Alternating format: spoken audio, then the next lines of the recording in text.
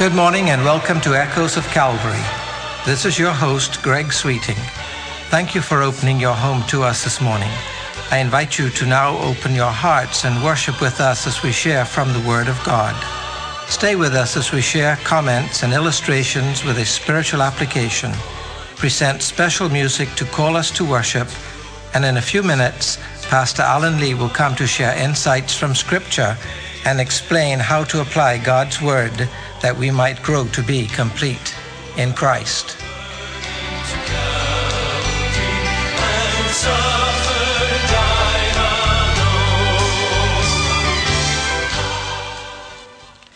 Downtown Cardiff, the capital city of Wales, a beautiful place. Cardiff Castle stands in the heart of downtown and is a fine specimen of a bygone era. I've watched a military tattoo take place in the lovely grounds of this castle, quite a spectacle. The Civic Centre, the University Campus, Library and Museum all find themselves in the heart of Cardiff in captivating architecturally pleasing buildings. There's a huge pedestrian shopping area in the centre of town as well, complete with enclosed malls and archways that branch in many directions. You can shop underneath no matter what the weather is like. I was walking through one of these shopping areas and happened to see a signpost over a particular alleyway. The name caught my attention. It was named Tabernacle Lane.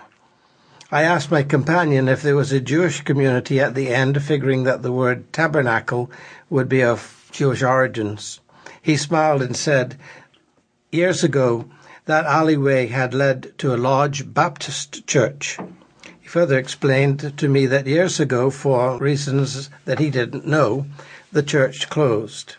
Perhaps they moved into the suburbs as the city grew and shops, office buildings, and businesses expanded in the city.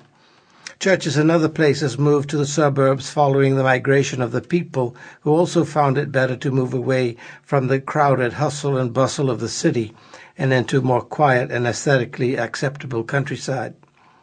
One of the larger businesses in downtown Cardiff is a department store named Howells. It has been a landmark in Cardiff for many, many years. Apparently, during the preceding years, as Howells grew with the city as it grew, they absorbed some of the buildings around them as they expanded their business. You guessed it. One of the buildings that they absorbed was Tabernacle Baptist Church. My friend said that even now, if we were to go into Howells, we would find some of the brickwork that made up the columns of Tabernacle Baptist craftily enjoined into the structure that is now a department within Howells. He further explained that they had also preserved the pulpit of the old church, and it too can be seen in the store in its original position, now surrounded, of course, by Howells merchandise. There's a tidbit of history for you regarding the demise of Tabernacle Baptist Church in Cardiff, the church that once stood at the end of Tabernacle Lane.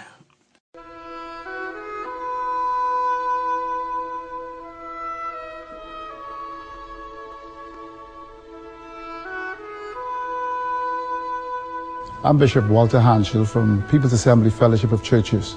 I know about gambling. I gambled for many years. It destroys lives and families. Gambling breeds corruption and originates out of greed. Vote no on the referendum. Hi, I'm Pastor Cedric Moss from Kingdom Life Church, reminding believers everywhere of the Word of God that says, keep your lives free from the love of money and be content with what you have. For God has promised, never will I leave you, never will I forsake you. Therefore, on referendum day, vote no. Hi, I'm Alan Lee, Senior Pastor Teacher of Calvary Bible Church. Gambling is based on avarice, greed, and discontent. The Bible tells us that we should be content with what we have because God provides our needs. And so I encourage all Bahamians to vote no when it comes to the referendum on gambling.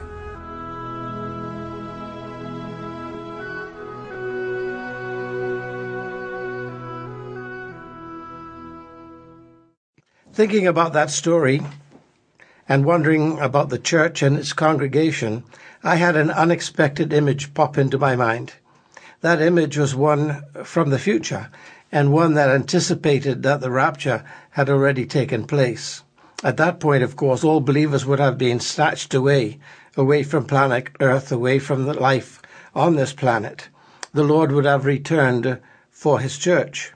Plenty of stuff will still be going on in the places from which the believers would have been raptured, of course. The believers will not be there, but the myriad activities that make up life and living will continue, regardless of how chaotic it may be after so many people go missing. Amid the fear and concern that these people have suddenly disappeared, the authorities will obviously try to provide plausible explanations. Like Tabernacle Baptist Church at the end of Tabernacle Lane, the Church of Jesus Christ would have been swallowed up, merged, and absorbed into the aftermath of the rapture's occurrence.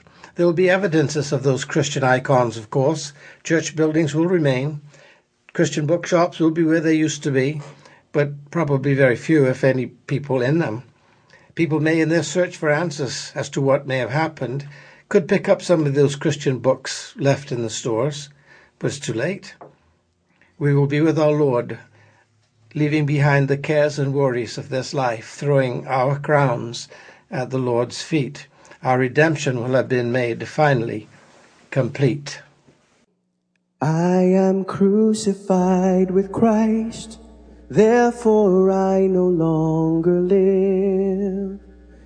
Jesus Christ now lives in me. I am crucified with Christ, therefore I no longer live. Jesus Christ now lives in me. I am crucified with Christ, therefore I no longer live. Jesus Christ now lives in me.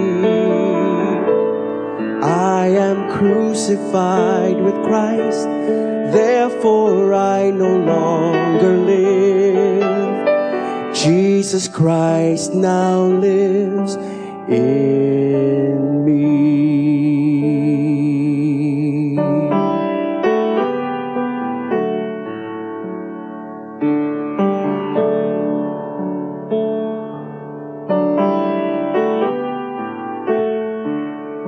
Embrace the cross where Jesus suffered, though it will cost all you claim as yours. Your sacrifice will seem small beside the treasure eternity can't measure what Jesus holds in store.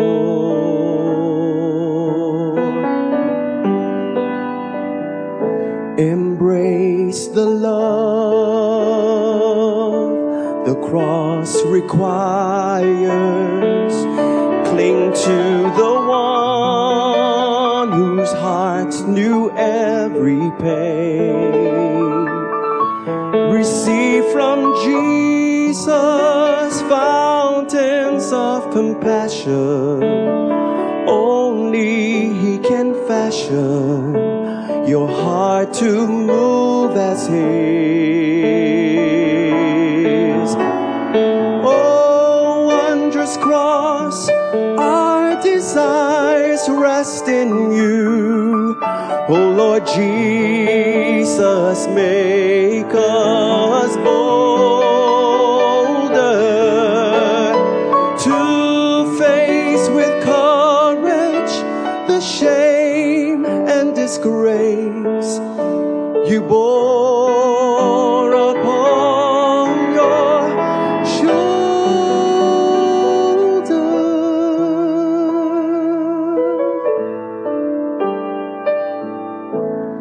Embrace the life that comes from dying. Come trace the steps the Savior walked for you. An empty tomb concludes towards Golgotha's sorrow. Endure then till tomorrow your cross of suffering.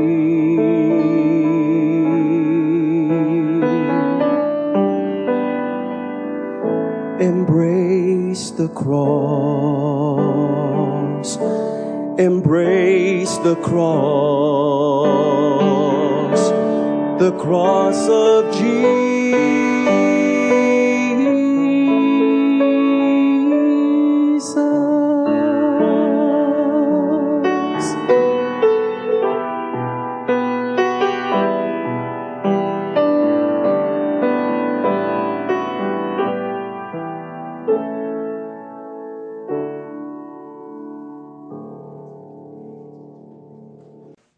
And now with his message for today, here's our pastor, Alan Lee.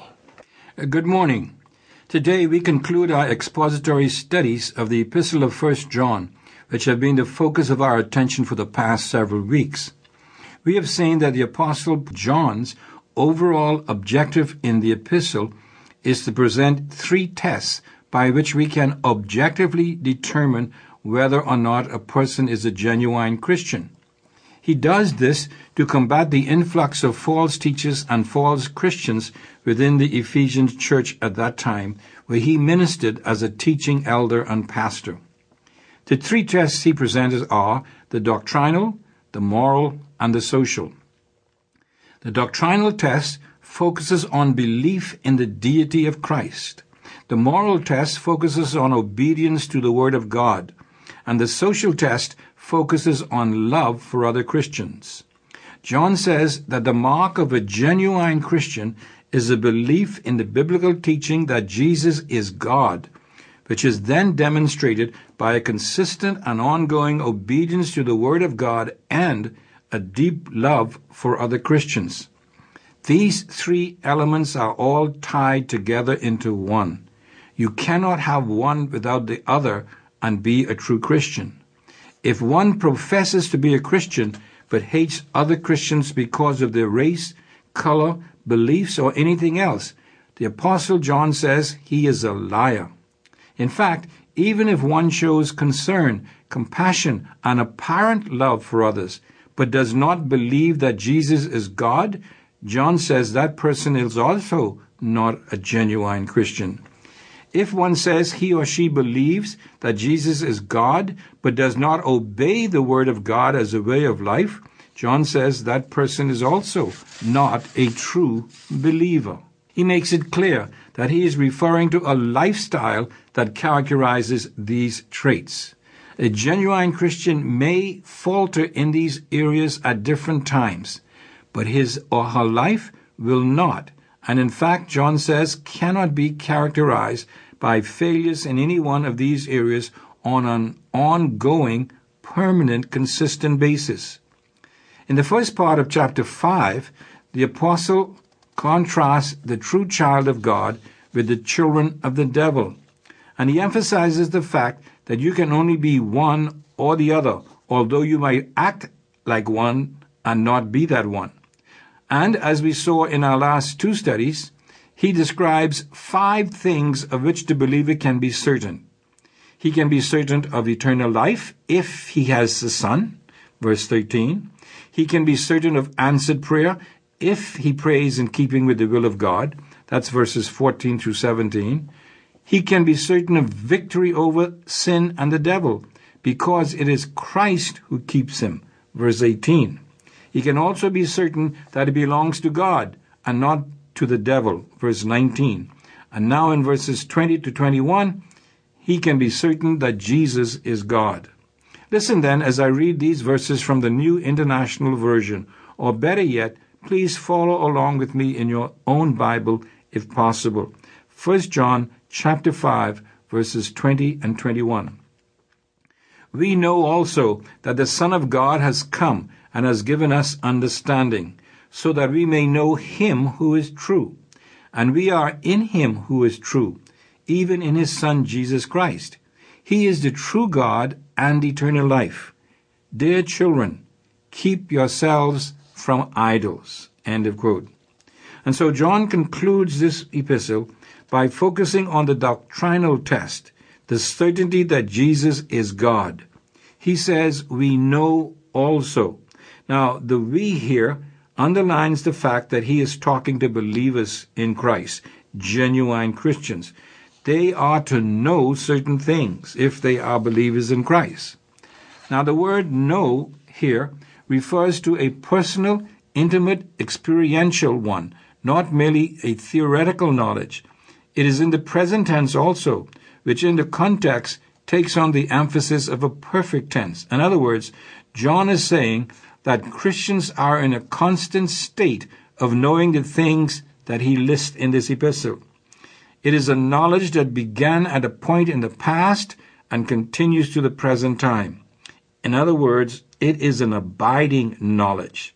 The also in the text indicates that the apostle is adding to other things he has already mentioned they believe and know. This is a major emphasis of the apostle in this epistle, the fact that we can know these things. What is it then that Christians also know? First, John says, they know that the Son of God has come. Now again, has come is translated is come in the King James Version. This is also in the present tense and carries the idea that the effects of a past event continues to the present time. In other words, the Christian knows by experience that God came or appeared as a man through the incarnation, and that his presence continues even today in the context to believers. The Christian is therefore assured of Christ's continuing presence. He has come to and remains with the believer, in the believer. What a comforting thing this is to know with certainty, my friends. Jesus is with us, and he is God. John goes on to say that Jesus has come to and continues with the believer to give him an understanding so that we may know that he is true. Now again, the phrase has given is also in the perfect tense and describes an ongoing action that has taken place in the past but continues to the present. When Christ came to the believer in salvation, he gave him an understanding of his true nature, and that understanding continues to remain with the true believer. Understanding in this text means insight, and the text literally reads, that which comes to the mind. In other words, it refers to a settled perception or understanding that has come about as a result of certain facts being filtered or proceeded through the mind of the individual.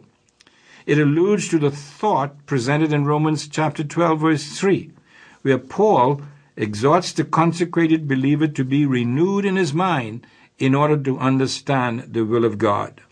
John is saying that Christ provides the believer with the necessary cognitive, intellectual facts that cause him to arrive at the conclusion that God is the truth, or God is the one who is true. This knowledge and conviction come only through divine illumination, and it never leaves a true child of God. What a precious truth this is. But notice again, John says, to know him who is the truth. In other words, the object or content of the divine knowledge is personal, not theoretical or abstract. True spiritual knowledge centers in the person of God, and as we shall see, both in God the Father and in God the Son. Now the word true in this text may also be translated real or genuine. So John is saying that God the Son provides the believer with an ongoing spiritual and intellectual knowledge of the fact that God is the only true and genuine God. Now we will see why he stresses this point in just a moment, because we are now coming to one of the greatest passages in Scriptures that deals with the deity of Jesus Christ. The apostle says, and I quote, "We are in him who is true, even in his Son, Jesus Christ.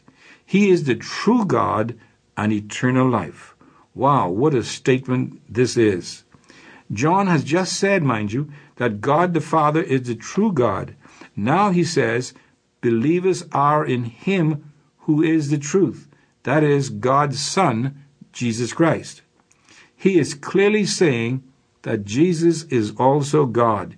He is one with the Father. They are both the only true God. He makes this even clearer in the next phrase when he says, and I quote, He, that is Jesus Christ, is the true God and eternal life. The Apostle John is saying what he has already said in the previous verses of this chapter.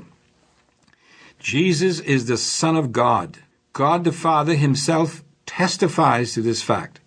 If you believe the Father, you must believe the Son. If you have the Son, you have the Father. If you do not have the Son, neither do you have the Father. Eternal life is given by the Father. Eternal life is in the Son. He who does not have the Son does not have life, or the Father who gives us life through his Son. John states the same truth in chapter 2, verses 23 to 25. Listen, no one, he says, who denies the Son has the Father. Whoever acknowledges the Son has the Father also.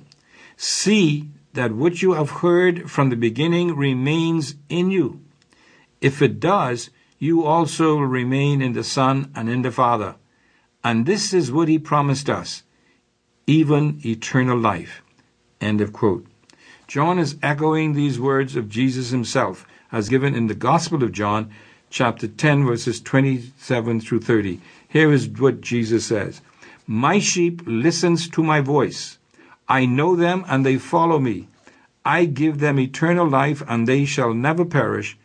No one can snatch them out of my hand. My Father, who has given them to me, is greater than all. No one can snatch them out of my Father's hand. I and my Father are one. End of quote. Note his words in John 17, verses 1 through 3 as well. Father, he says, the time has come. Glorify your Son, that your Son may glorify you. For you granted him authority over all people, that he might give eternal life to all those you have given him.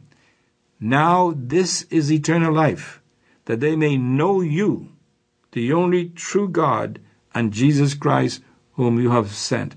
Notice the definition of eternal life. Quote, this is eternal life, that they may know you, the only true God, and Jesus Christ, whom you have sent.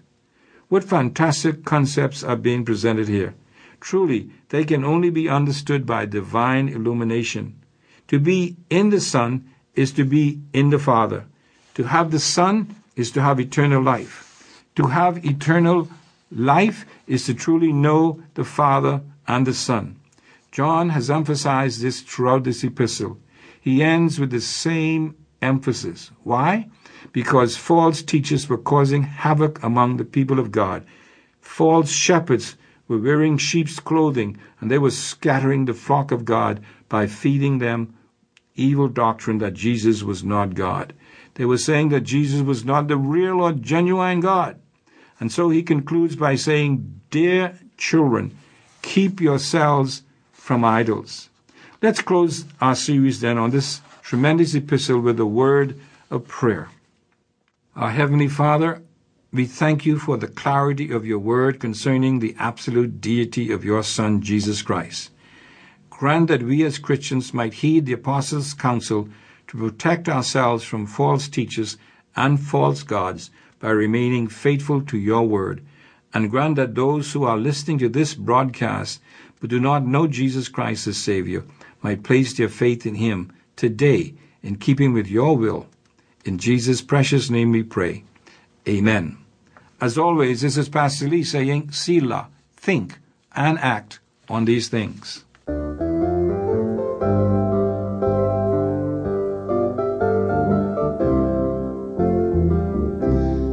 Happen in a moment, in the twinkling of an eye.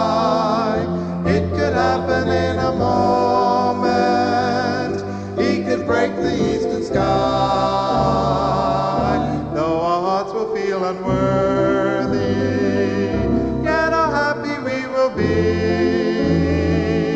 when the Savior comes from heaven. When his blessed face we see. You have been listening to Echoes of Calvary, a radio ministry of Calvary Bible Church in Nassau, Bahamas. Our morning worship service begins this morning at 11 o'clock in the sanctuary located on Collins Avenue. We extend an invitation to you to join us on these occasions.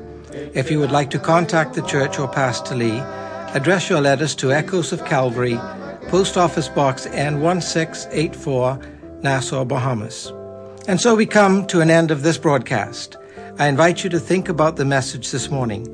Consider the one who is our Savior and Lord. Grow to be complete in Him. And remember, as echoes from Calvary stir in your heart, keep listening for that shout, Maranatha, the Lord is coming soon. There forevermore to stay. Hold the fort a little longer in your struggle over sin. Trust the great commander's promise. He will surely come again. I am listening every moment for the mighty trumpet sound. What a time we'll have together when the saints shall leave the ground, and our toiling will be over, all our sorrow and its pain. It could happen in a moment. Jesus Christ could come again.